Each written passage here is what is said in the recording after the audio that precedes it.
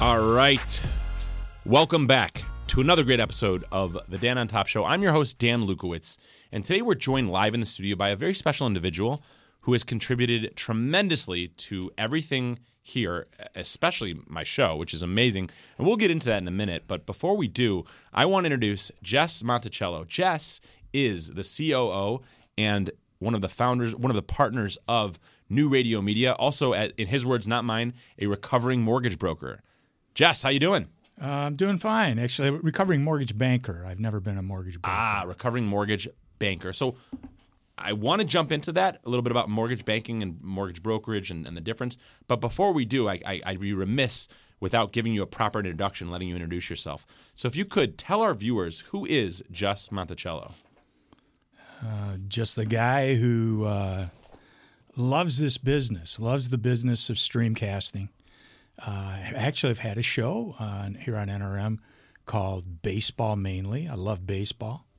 I'm a father. I've been married for 49 years. I have a 21-year-old son that loves baseball, and I love watching him play.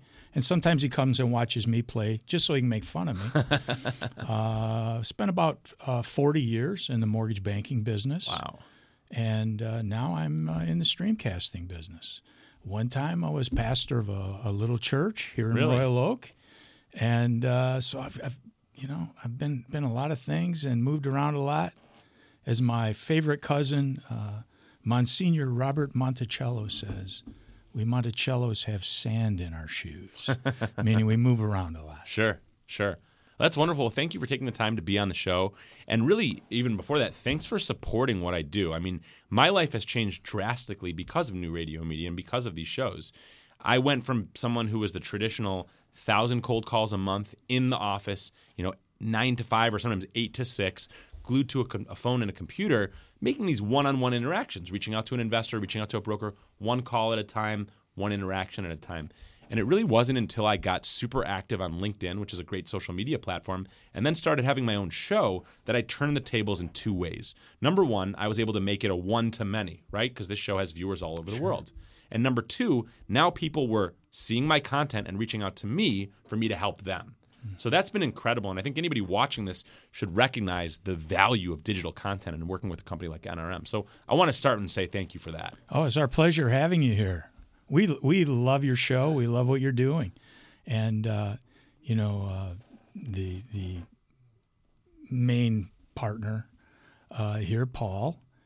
He's a real estate guy, so he gets what you're doing. Yes. I got a real estate license last year. Haven't used it, but I wanted to learn something. I wanted to figure out some things about the other side of the business I was in for so long, and I did learn a lot, and I appreciate what goes on with real estate agents. My experience with real estate agents, I worked for a real estate company as the president and CEO of their mortgage affiliate. And my impression of real estate agents was they drove people around all day looking at houses they weren't going to buy. and then when they did find somebody to buy the house, they couldn't understand why we didn't close the transaction the next day. So there's a lot that goes into the real estate business. I know you're a commercial guy. My experience has been with residential. Sure. So talk to us a little bit about that. I want to know, from your perspective, give us maybe a 30,000-foot overview of how your industry worked, that mortgage banking industry. Well, the difference in a mortgage banker is someone who has money to lend. And in order to get the money to lend, if you're not a bank, you borrow it. That's called warehouse lending. Sure. So you might go to a bank. I think the last company I was with, we were with a local bank here, and we had a $50 million line of credit. And you make the loans, but $50 million isn't going to go very far. So those loans are sold into the secondary market. And in order to protect being able to sell those loans at the right price, you make a commitment to sell those loans at a predetermined price in the future. So your risk, while the loan is in process, is that rates change and the borrower doesn't close, or the borrower isn't qualified, they don't close, rates go down, and you can't find anybody to fill that hole. So my job, a lot of what I've done over the 40 years has been called secondary marketing, where I actually hedge that interest rate risk. And you do that by selling mortgage-backed securities. Okay, so let's. You said the M backward, so let's go with that. So, what is a mortgage-backed security? It's a bond. In my day, when I was a youngster, we had something called savings bonds, right? Sure. And they had a set interest rate. It's no different today with a mortgage-backed security. It is a bond that has a set interest rate. If people are willing to pay more for that interest rate, it effectively has a lower rate. If they're willing to pay less for that interest rate, it effectively has a higher rate. So those bonds are sold forward, sold in months coming up. So this is we're doing this show right now. It's December. I might sell a bond in February for loans that are going to be closing in January, maybe early February, and I sell them at a predetermined price and rate. Is there a general spread that is industry accepted? No. Really?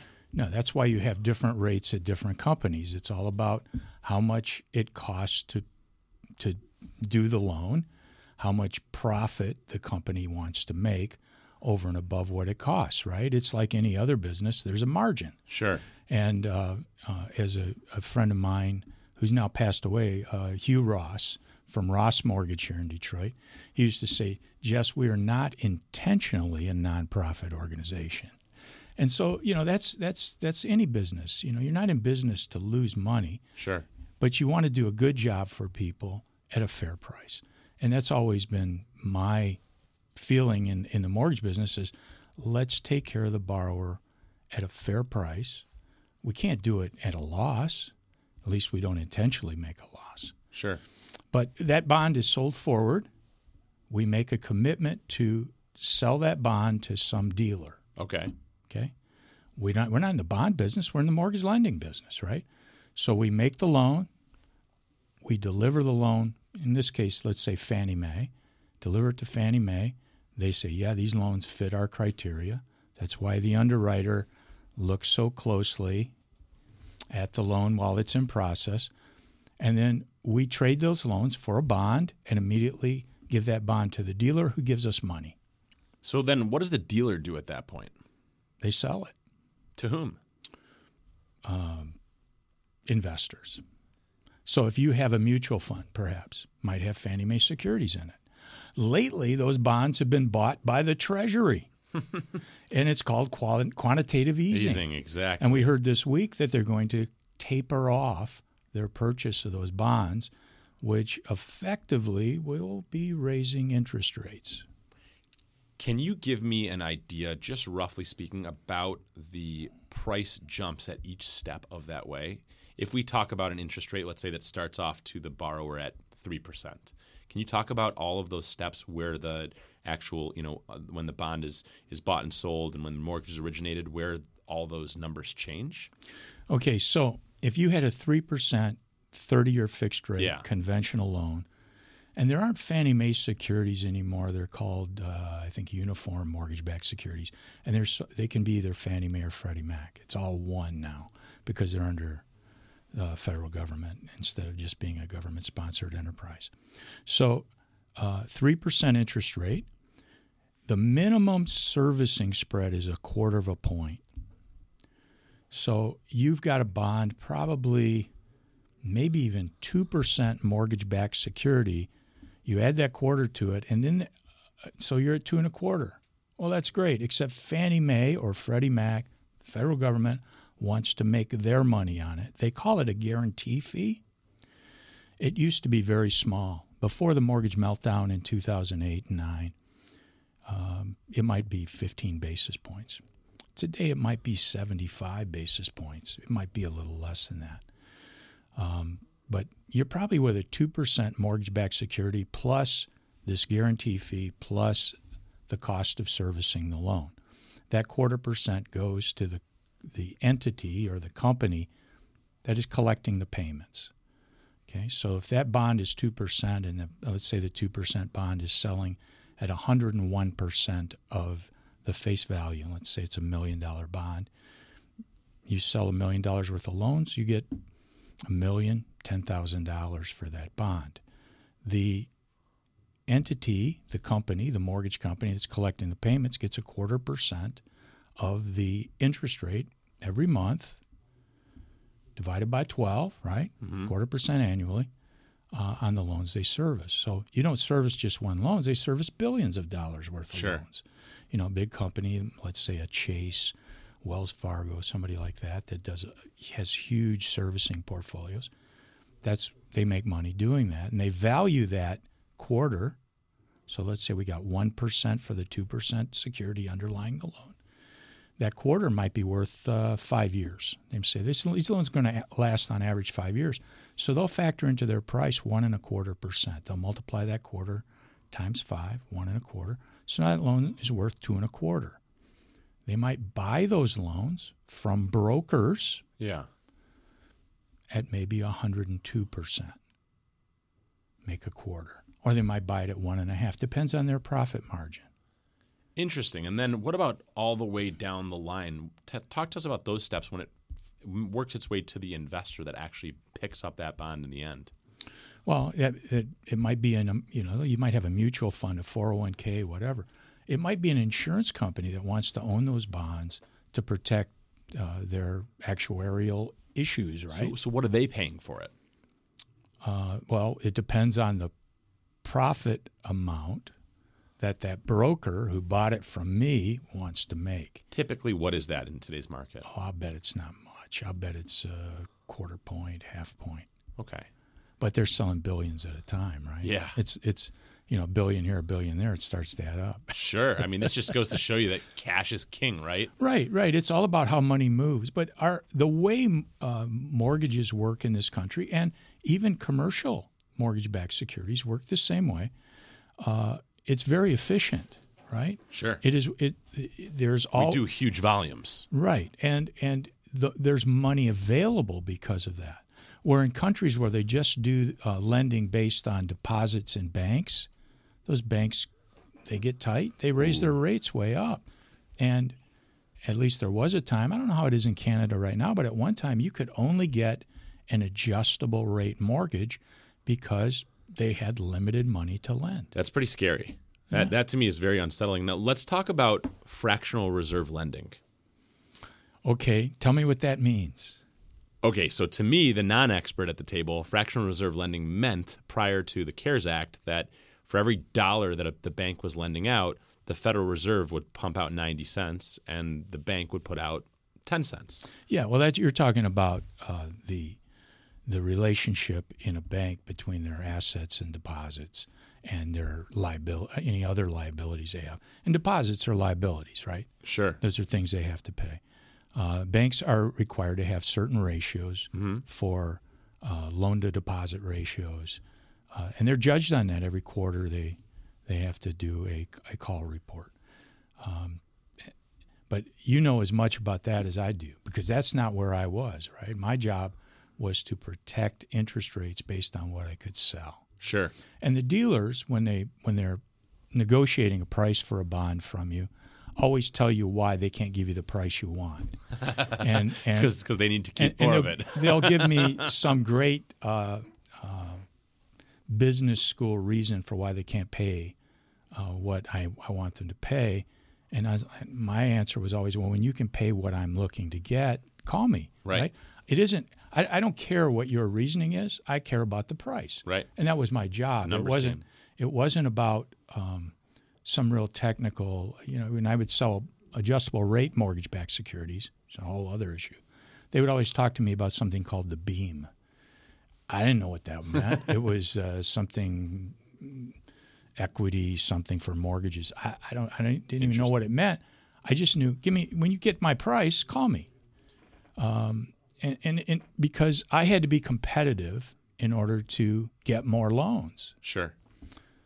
So I believe, just for clarification, that when the CARES Act came out, that because of the emergency situation, which in my opinion had a lot to do with interbank lending that had gone on prior to November, December of 19, the CARES Act, I believe, allowed this emergency 100-to-1 fractional reserve lending. So now banks only needed to have 1 penny on hand for every dollar that was lent out. And to me, if that's the case, I mean, it makes it impossible for any other, private or public institution to ever compete with government-sponsored lending institutions. Would you agree with that? Well, as far as mortgage-backed securities go, as far as mortgage lending goes, there are ratios. Like if you are a savings and loan, you're a savings bank, you're required to lend 65% of all your deposits in housing-related lending. Interesting. That's a requirement to be an SNL. But we saw during the meltdown before the Dodd-Frank Act and all of that, it was a Wild West. There was no oversight. Right, and we're loosening that again. We are. But there were products out there where there was negative amortization allowed for the borrower. The borrowers didn't even know what that meant. No. There were very lax underwriting standards. So the banks, and ultimately the federal government or the government-sponsored enterprise, even the FHA program, they were taking loans for people who were not going to be able to repay. So now it is required that you demonstrate that the borrower has the ability to repay. It's a big deal. Yeah. And there are I'm hearing. Does that mean we're running out of time? Am I talking too much? No, you're talking just the right amount. You're giving so much value, but we are coming to the end. So are there any, final closing remarks that you want to make on these topics? Well, my advice to a borrower would be not just to look at interest rate, but look at the quality of the lender and what kind of job they do and how reliable they are at getting things done.